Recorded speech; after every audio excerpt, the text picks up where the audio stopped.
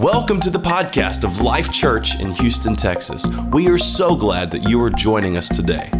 We hope that this message inspires your week, builds your faith, and ultimately brings you closer to Christ.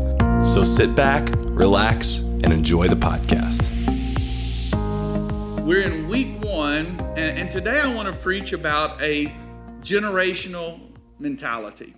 I'm going to read a passage of scripture. It's in the book of Jeremiah. All of it is in your notes. It'll be on your screen. And let's just listen to what the word of the Lord has to say. This is what the Lord says. Stand at the crossroads and look. Ask for the ancient paths.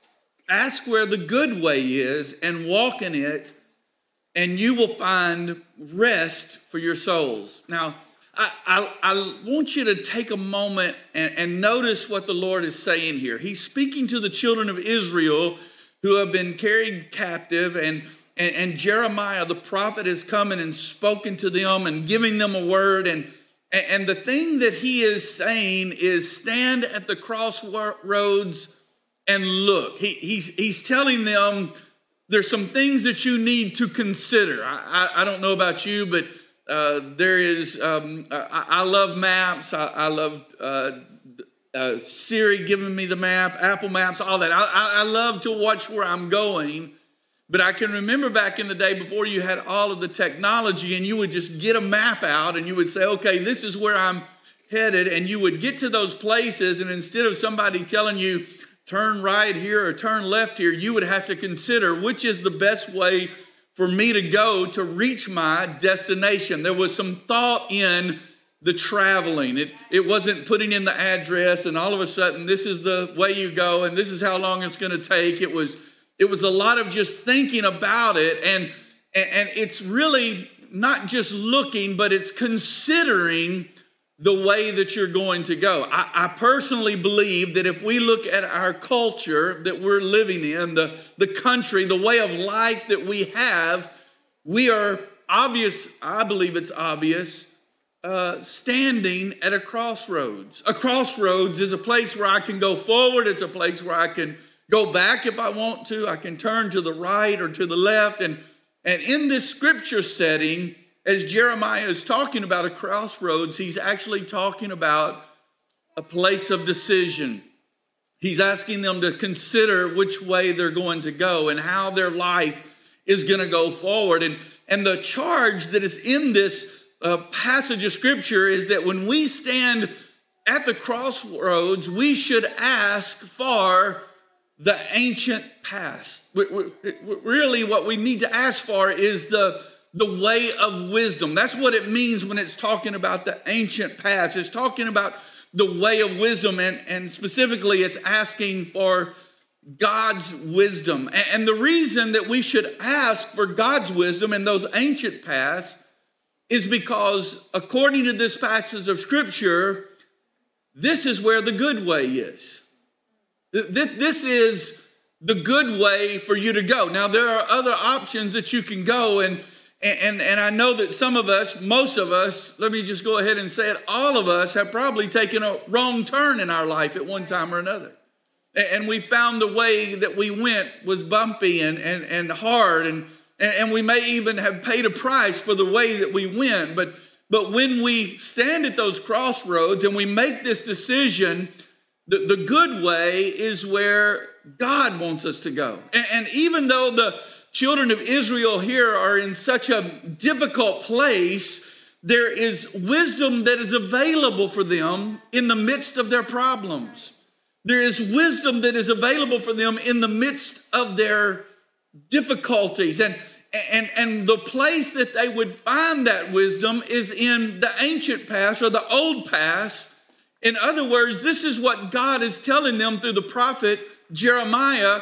Look to your history. Look at everything that God has done for you, and look at the stories that you have heard from your forefathers, and rehearse and remember and bring back to life those things that God has done and what God has worked in your life. And you see, that's what God is saying here about the ancient past. He's saying The ancient paths are the ways of God's word that is a part of our life and the work that has been done in days gone by.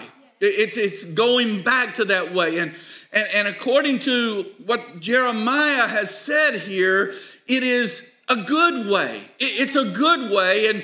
And I want us to really make up our mind here today that really the good way for us to walk is the way that aligns with what God wants for our life.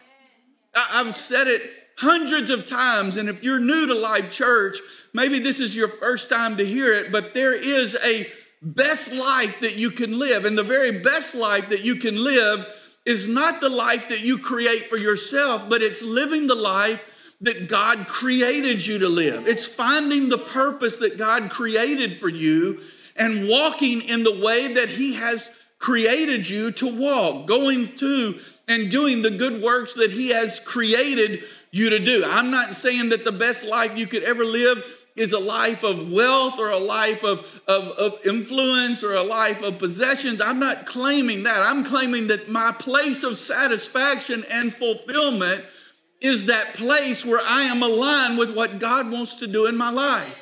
And whatever it takes for me to get there, that is the good way. Everybody say the good way. Now, we are living in a culture that is constantly changing, right? I mean, we know that. It's constantly changing. And I would say as a 60-year-old man, I have noticed in the last 15 to 20 years, the acceleration of that change has been mind-blowing. It has been amazing to me how technology has exploded, how different things have changed, and it's constantly changing and it's constantly shifting. But we know that all of those changes and all of that shifting is not necessarily good. As a matter of fact, the jury is still out on what the results are going to be of the changes that have taken place in our world over the last 15 years. We won't know that until years down the road, what the impact of social media has been and what the impact of the division that we are feeling in our country. We won't know that for years, but there is one thing that has been consistent, not changing and not shifting, and that is the God we serve. He has not changed. There is no shadow of changing, no variableness in Him. He is consistent.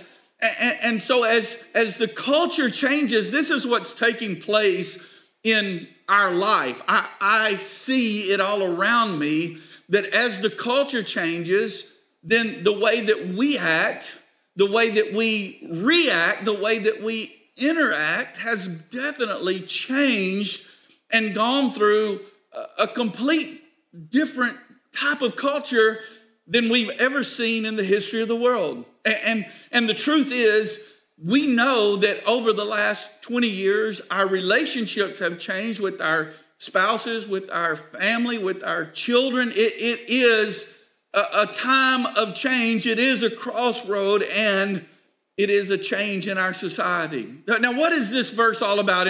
And more importantly, what is today and the next 2 weeks about in this sermon series? It's about how to let God's path be the one that we go down. It's about making that choice and letting the one who designed our relationships also define our relationships. It's about letting God have control where God is the creator. Now, I'm not going to tell you that it's a normal thing, because God's paths are strange. And they're strange in this way. They run countercultural. They run against the current. They flow a different way. They're not cutting edge. Nobody is talking about the Bible as being a cutting edge book and the new technology. As a matter of fact, I'm kind of glad that it stays the same. I'm thankful for all of the updates that we get and the new phones that come out and the new technology. And man, it's just amazing to see all that. But I'm glad they haven't come out with the Bible 2.0 or the version 11. I'm glad that the Bible is not changing. And while it may not be a new method, it works. The Bible works. The Word of God works. And it looks like, to me, that many of the new ways of the culture is not working. And it's not flowing the way that people anticipated it. And this is what I believe. I believe that the Bible and the way of God is a path worth taking. It's a path worth walking in. It's a path worth living in. Yes, God's way is different, but it's good. God's way is countercultural, but it's good.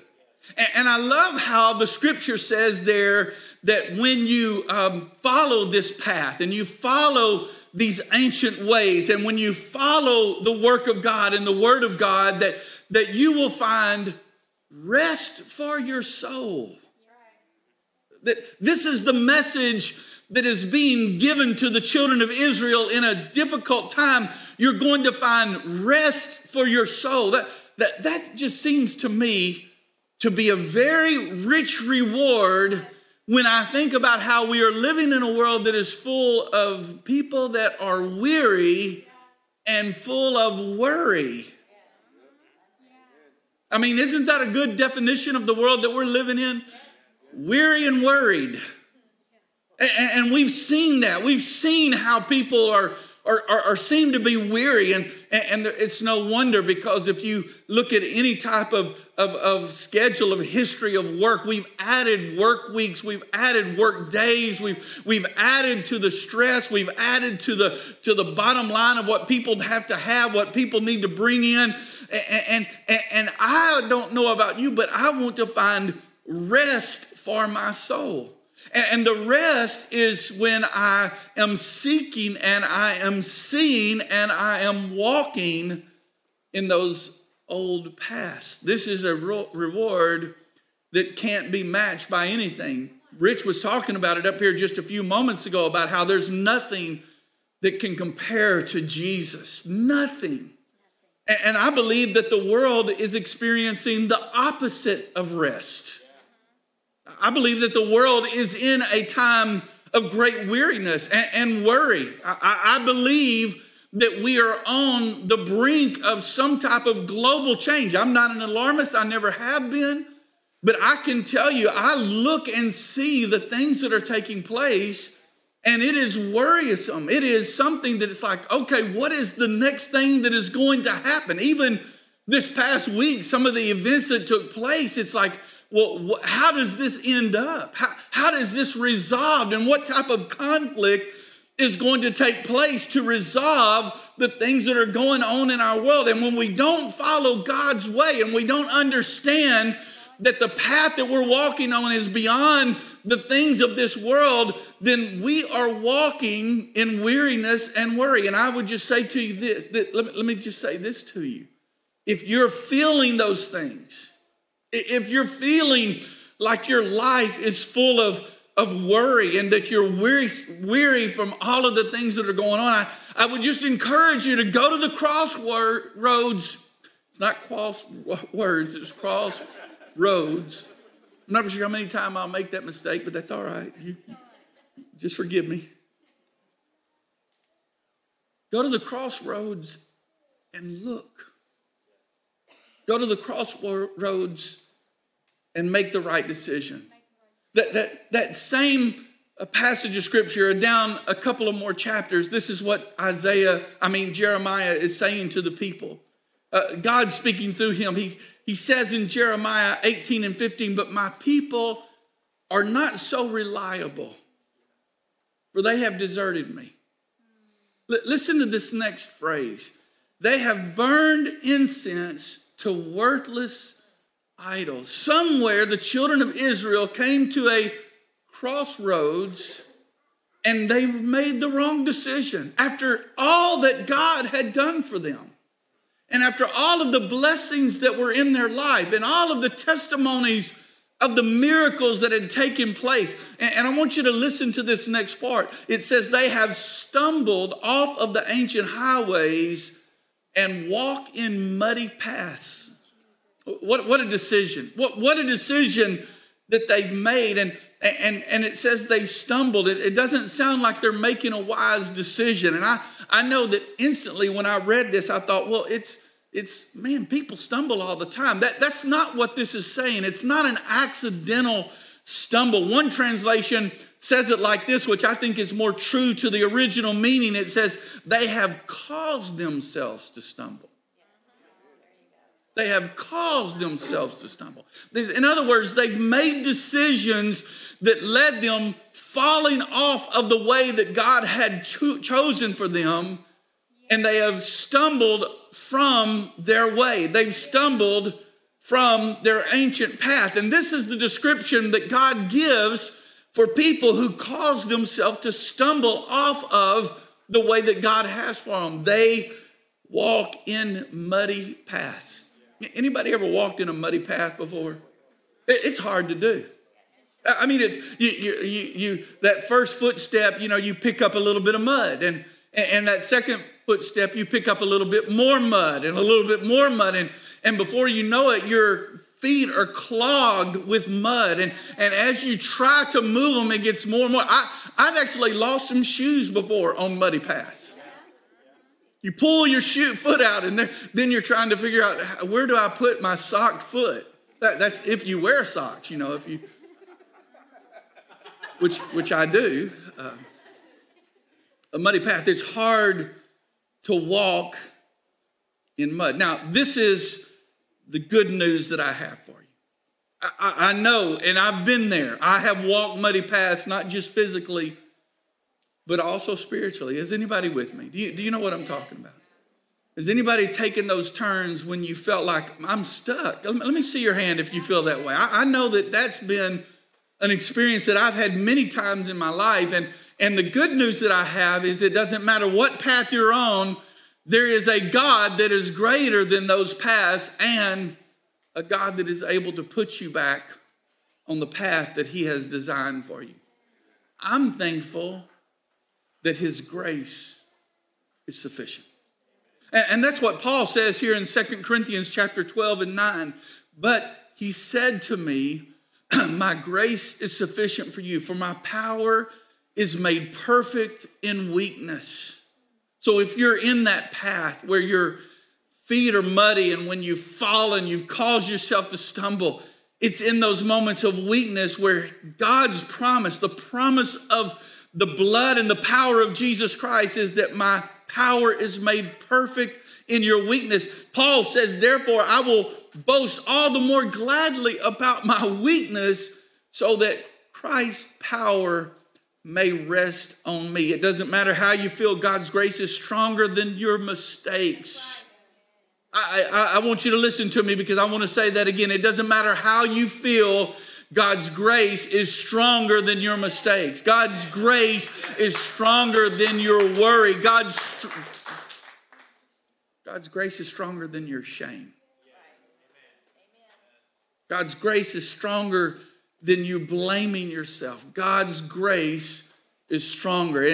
And today in this message of generational mentality, our first family value that we want to talk about is that God is not a one-generational God. God is a God that is multi-generational. He sees the end from the beginning. This is what the writer of Psalms chapter 78 and 4 says. We will not hide these truths from our children. We will tell the next generation about the glorious deeds of the Lord, about his power and his mighty wonders. Another passage in the book of Psalms, Psalm 78, 6-7. So the next generation may know, even the children not yet born, and they in turn will teach their own children. So each generation should set its hope anew on God, not forgetting his glorious miracles and obeying his commandment. This is so powerful, and this is what God is saying. This is why people continue to walk in the old path, is because we tell them about the goodness of God and we show them the word of God. I personally believe that every family has stories, and if you don't tell those stories of the goodness of God and tell those stories that have made an impact on your life from the word of God, they could die in one generation. I was watching a documentary the other night, and it was about an isolated people group in somewhere in Asia, and the concern was that while this very isolated group of people had their own language, they had their own traditions, they found that the children were leaving, they were going to work in the cities, they were going to get educated, and the concern was that the language was going to die. Their concern was that the stories were not going to be told. They were talking about how, and it just hit me so hard, that in one generation, the whole history of these people could be lost. Well, I want you to tell your story to your children, because I don't want the things that God has done in your life to die. I don't want it to be gone. I want them to hear the things of God. Hey, tell your funny stories. Anybody have any funny vacation stories? I do. I have a few funny vacation stories. I have a few wonderful vacation stories. I have some sports stories about how awesome I was. You know how it is. You get better every year. You know, the people you were playing against were bigger than they were when you were actually there. And the feats that you perform are actually greater than was actually taking place on the field. And tell those stories. Tell about your first car and tell about your first date and tell about the house that you used to live in and tell something that your dad did and tell your stories. But don't leave out the God story.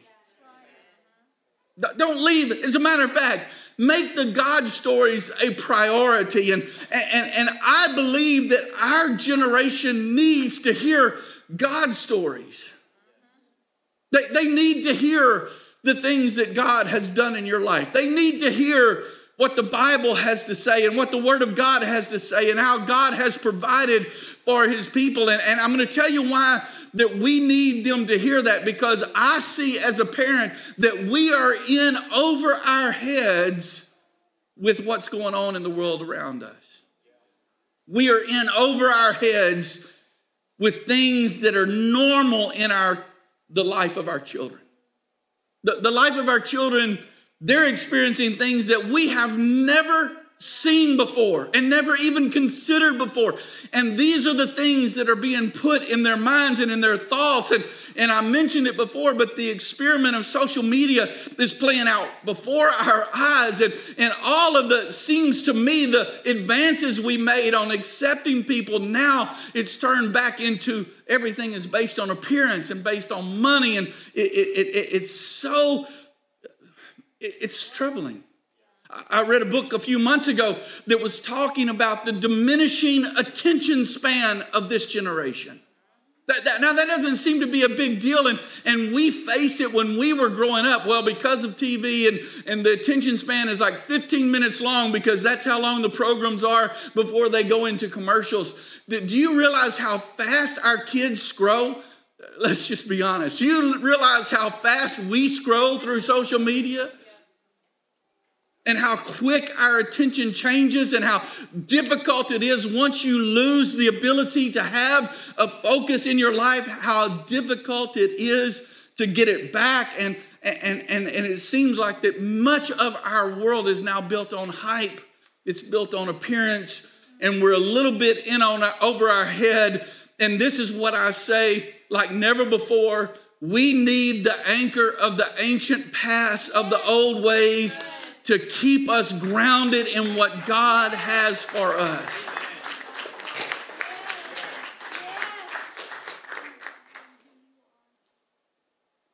Because this is what the culture is saying. live your own truth. And I'm just going to be very honest with you. I'm not making fun of anyone. I'm not diminishing anyone, but there's a lot of people that are living their own truths that aren't true. There's a lot of people that are living their own truths that in the years to come, they're going to be, why did I do that? Because there's been this release for them to live their own truth and do their own thing. And the truth is what God has said. Yes. I'm just old-fashioned enough to say it. The truth is what God created us to be. God created us to live. And I want to talk about that here for the next few minutes. I want to talk about, first of all, there in your notes, we are what I would call a dynamic generation. And when I say dynamic, it's because we are a big and creative generation. We are a generation that has seen so much advance, probably more advances in the last 100 years than the 10,000 years before that put together. It is off the charts where we are going as far as knowledge and technology and advancements in all of these things. And yet there is a God that is a God that sees each generation.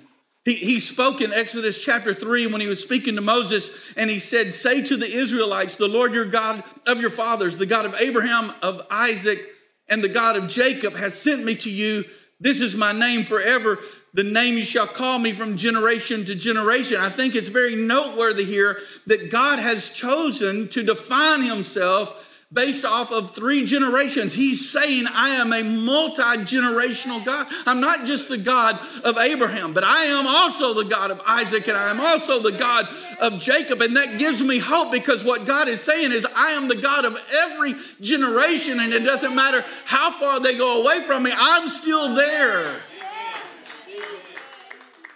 And the thing that you'll see if you study any history is that Abraham, Isaac, and Jacob, their lives overlap. There were times that they sat around a fire together. There was a time where they had family moments. There was a time when they shared these stories, and they were all alive at the same time, and their lives really didn't have that much difference in them. Jacob's life was not much different than Abraham's life. There wasn't a large leap in technology between the time that Abraham was herding sheep to the time that Jacob was herding sheep. It was the same. It was a set generation. It was a set world that they lived in. But the second point is, think about what a diverse generation we're living in. The world is made up of the most diverse generations in the history of the world. It's there in your notes, and I'm not going to take a long time about it, but we still have the silent generation, those that were born from 1928 to 1945, and I know that they're quickly passing. We had a funeral just last week of a 98-year woman that had many stories, and I can remember sitting listening to her stories, and that generation is passing. And then there's the boomer generation from 1945 to 1964. And I caught the end of that, and I'm at the end of the boomer generation. Then there's Generation X from 1965 to 1980, and I just want to tell you something about those 3 generations. Those 3 generations shared a life that was lived at a slower pace. It was a slower pace. There wasn't the technology that kept them. You know what the big deal was? To get the newspaper. That's where you got the news. And it was amazing, because our daily newspaper shared more information with us than people 200 years ago would hear in their entire life. We thought that was amazing. We're getting this newspaper and we're hearing about things from all over. My goodness, by the time the newspaper gets to your home today, you've already seen all the news from all over the world. They lived at a slower pace. They shared faith. It was a faith-based society, culture, shared values. There was a lot of trust in companies. There was a lot of trust in government. There was a lot of trust in churches. There was just a high level of trust and the direction that society was going in. There was a high level of morality, a high moral standard for the most part. Yeah. And then we see that the next generation, the millennial generation from 1981 to 96, and then finally the Gen Zs from 1997 till now. We don't know when that's going to end, but their life is so different. Their life is very frantic or high paced. Their life is where faith is at the margins. Their life is where trust in institutions like government and education and church is broken. I'm thankful for everyone that is in that Gen Z generation. I'm thankful that you're at church today because I know that is flowing against what your generation feels, and also that those last two generations have become very morally tolerant. And man, it started out at such a good place in my mind because it was where people were considered equal, and I still believe that. That is so strong that we as children of God should understand that everyone is God's creation and everyone has their value and their importance, but somehow that tolerance that was supposed to be for people being equal, now it is a tolerance for ideas. And if you disagree with anyone's ideas, well, you're canceled. Abraham, Isaac, and Jacob, 3 generations with not much difference. Today, 5 very different generations living in the same world, many times in the same house. It's no wonder we're living in an uncomfortable time.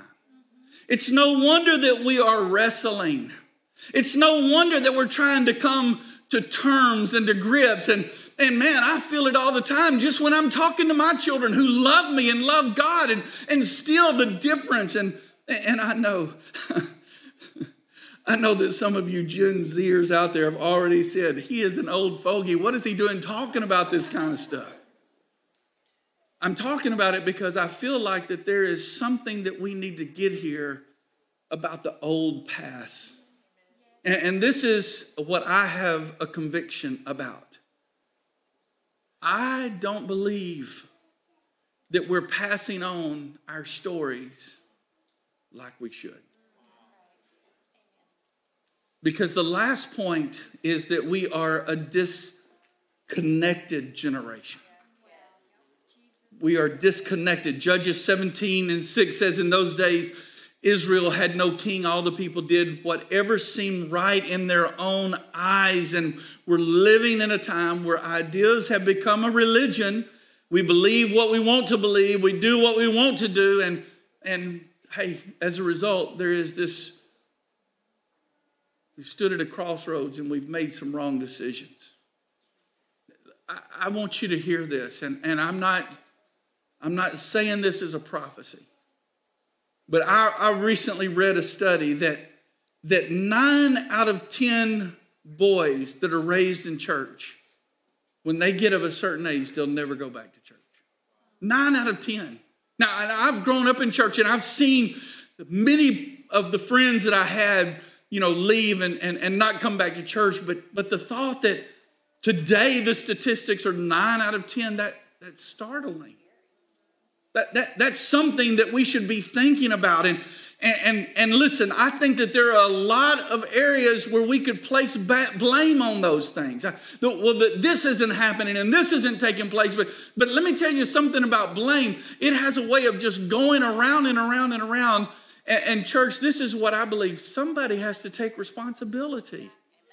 If it's going to change, there has to be a moment of responsibility. And I know that this message is a little heavy, and I'm not apologizing for that, because there has to be this standing at the crossroads and looking, and we have to take on the mentality of, yes, there is a lot of things that are different in the world that I'm living in, but it is still the harvest field, and I am still called by God to work in the harvest field. And I want to speak a word of encouragement to you parents that don't know what the next step is and what's going on with your children and why are they thinking the way that they're thinking. I just want to give you a word of encouragement, and also for all of the parents, people here that will have children in the future. You have to understand that the one who created it all knows it all, and there is still a work to be done in the harvest field. And maybe the harvest field that God has called you to is the harvest field of your own home. maybe this generational God who called you and saw when he called you how many children you would have and how many grandchildren you would have and how many great-grandchildren, maybe he called you to work that harvest. Luke 10:2, Jesus told the disciples, the harvest is plentiful, but the workers are few. Ask the Lord of the harvest, therefore, to send out workers into his harvest field. There's such a big hook there. Jesus knows what he's doing. He knows that he's not just saying something where they pray and that somebody else will be sent. He knows that when we pray for the harvest field, he's going to send us. That's the hook. That if I really have a burden for the harvest field, this is what Jesus is going to say. You go. You do the work. You get your hands dirty. You get in that soil. You turn that soil. You cultivate growth. He knows that he's calling us. It's a generational mentality that the Lord wants us to have. The Apostle Paul says it several different places. I just picked one verse to share with you today in 1 Corinthians chapter 11 and 23. For I pass on to you what I received from the Lord himself. This was talking about communion. We're going to take that here with Pastor Nick in just a few minutes. But I love that part where he says, I'm passing on what I received from the Lord. And I think we just need to take a break right here and let me ask anybody in this place, is there anyone that has ever received anything from the Lord? I want to see your hands. I want to see you say amen. I have received things from the Lord. And so I have to give that.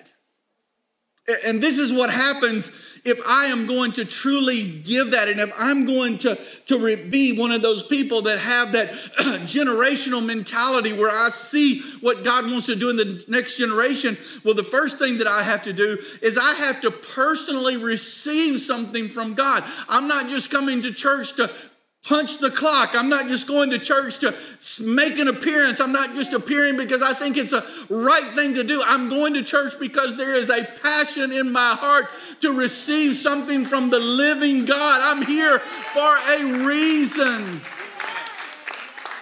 I'm here for a purpose. I'm here for God's work to be done in my life. And I just want to say that we should be passionate about receiving something from God. We should be passionate about whatever is going on in our life. The most important thing is to get into the presence of God, no matter what the circumstances are, no matter what the failure is. I want to receive from God. And then I want to say that not only do we intentionally and very on purpose receive something from God and put ourselves in those situations where we can receive something from him, but then we intentionally pass it on to others. I'm telling people about the goodness of God. Nancy and I have some incredible miracles in our ministry, in our personal lives. My son Benjamin,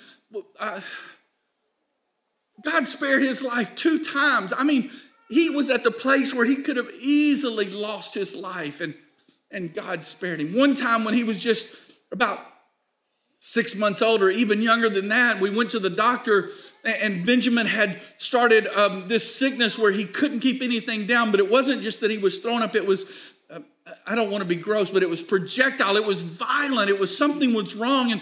And we went to the doctor, and the doctor said, look, this is the problem. There's a twist in his stomach or in his intestines. We don't know where it's at, but we're going to have to do surgery because he's not getting any. He was already little, and he's just losing weight.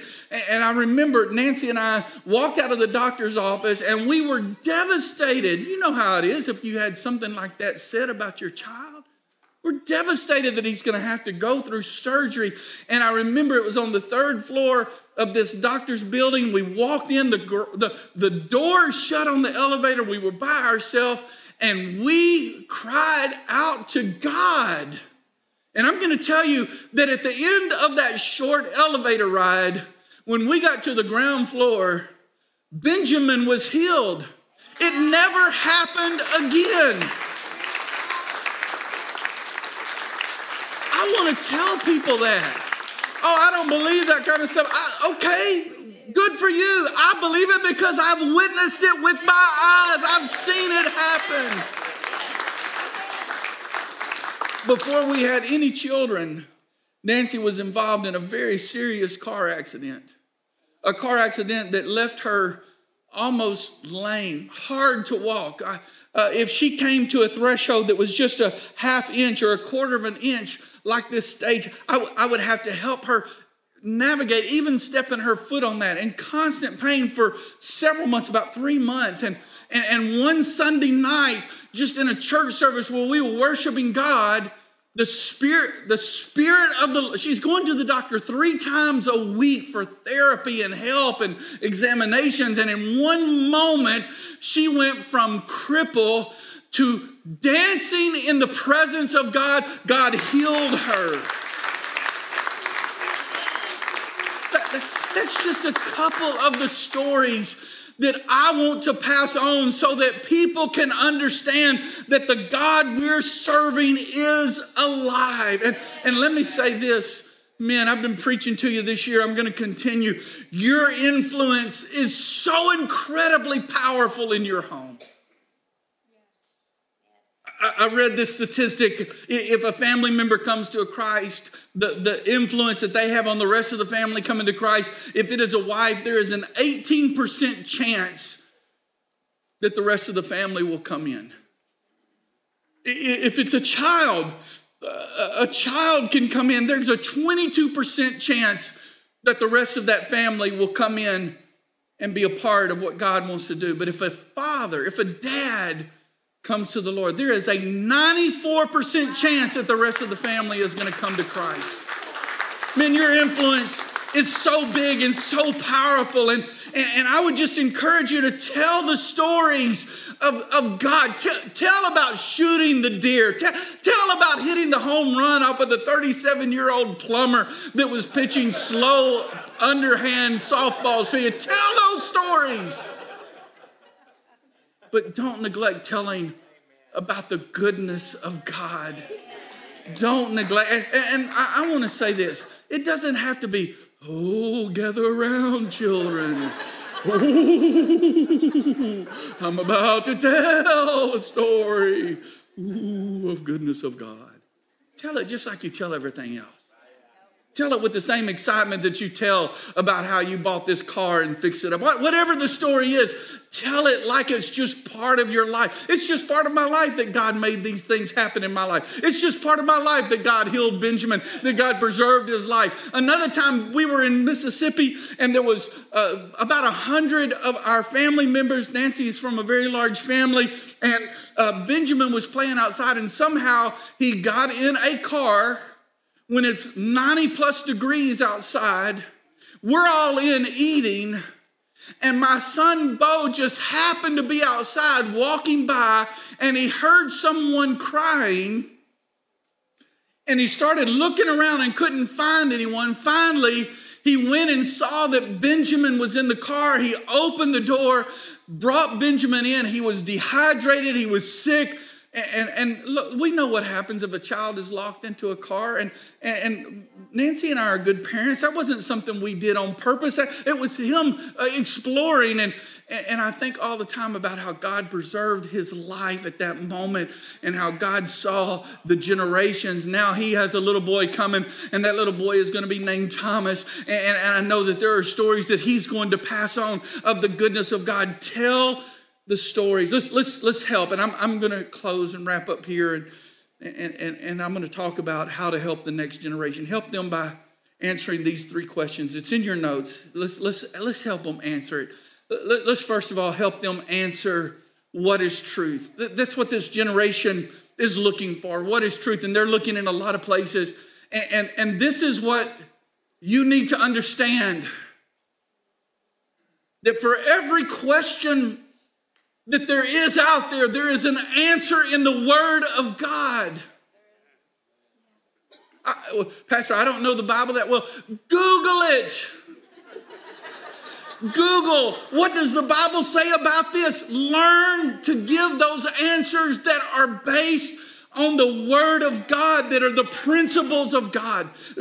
Jesus said it like this in John 17:7, sanctify them by your truth.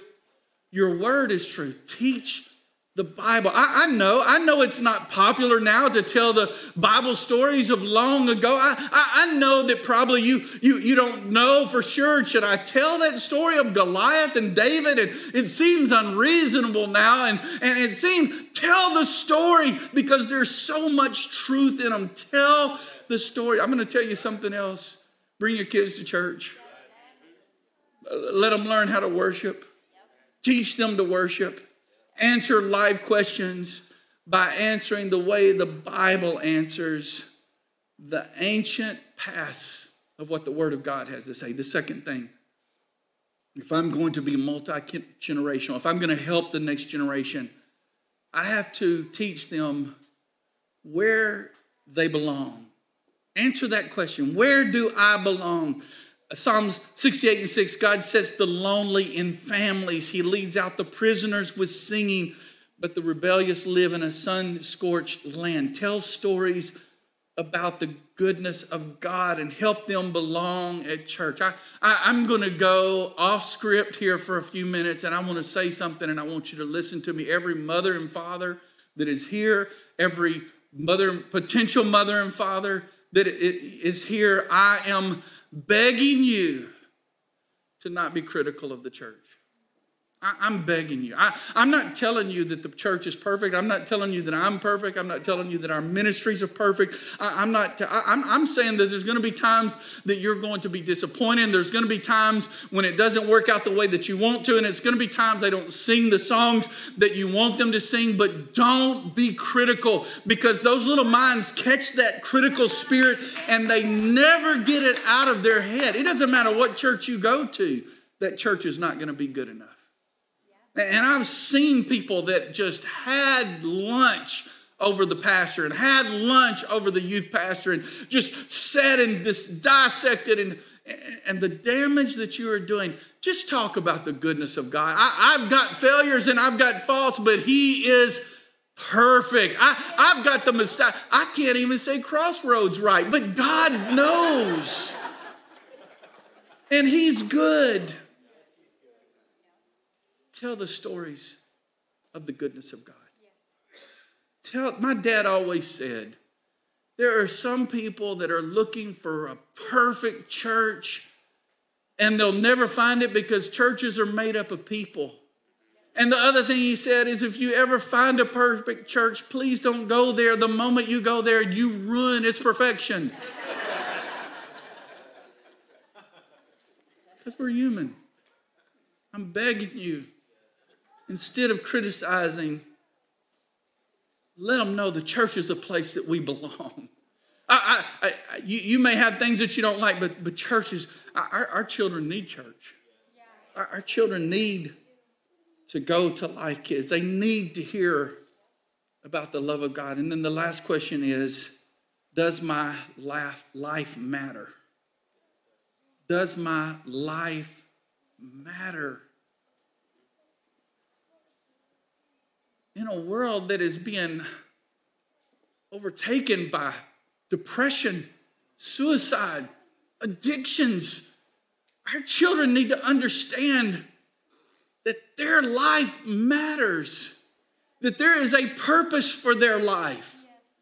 The Bible says in Ephesians 2:10, for we are God's masterpiece. He has created us anew in Christ Jesus so we can do the good things that He has planned for us long ago. Just start showing them the power of the gospel of Jesus Christ. Start showing them how God took these insignificant people that were in the scripture and how He changed their life and how He used them. And then don't just tell them, but start seeing in your own children what God sees in them. I pray that every one of you would get a prophetic gift where you start seeing what God sees in your children. And don't just see it, start affirming it. God's got something for you. God's got a plan for your life. God's got something that He wants to do in your life.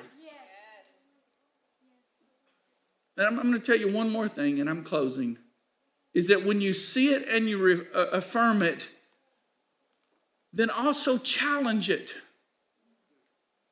challenge it when they start walking in a path that they shouldn't walk in. I think parents have gotten to the place where we're afraid of correcting and directing.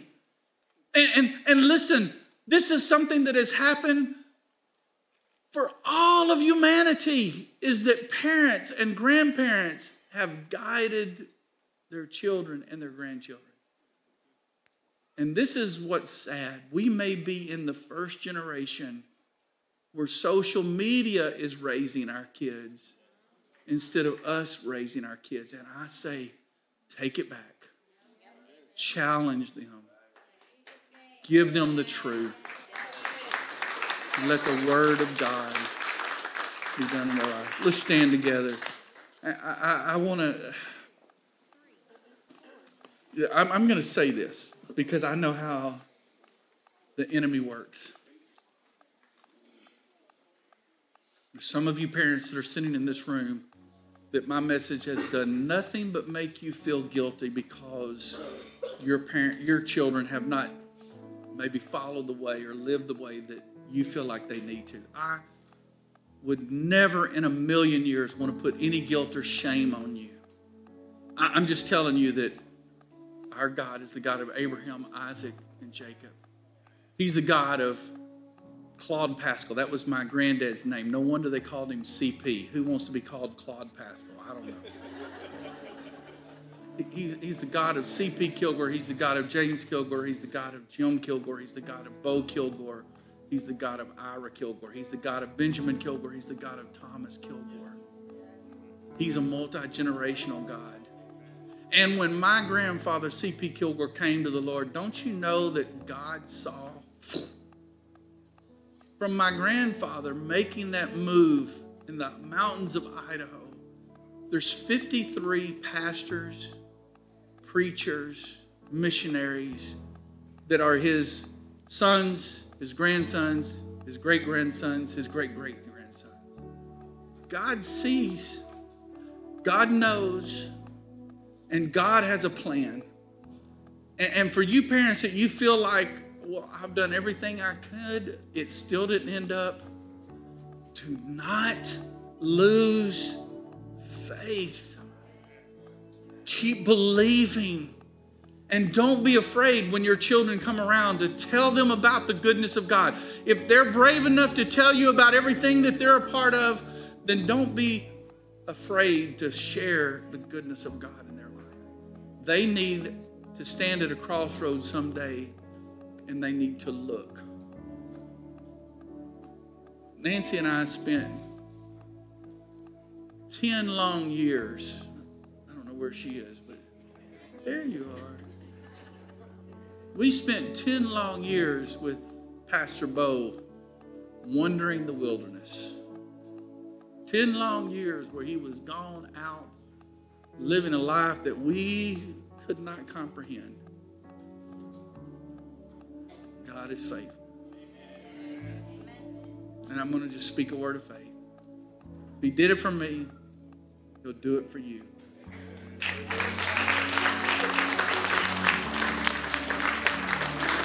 Pastor Nick, I didn't leave you a lot of time. I'm sorry. Sorry, not sorry. Is that how it goes? Sorry, not sorry. I want to pray for you. If you're with your family, I want you to take them by the hand. Pastor Nick, come on up here.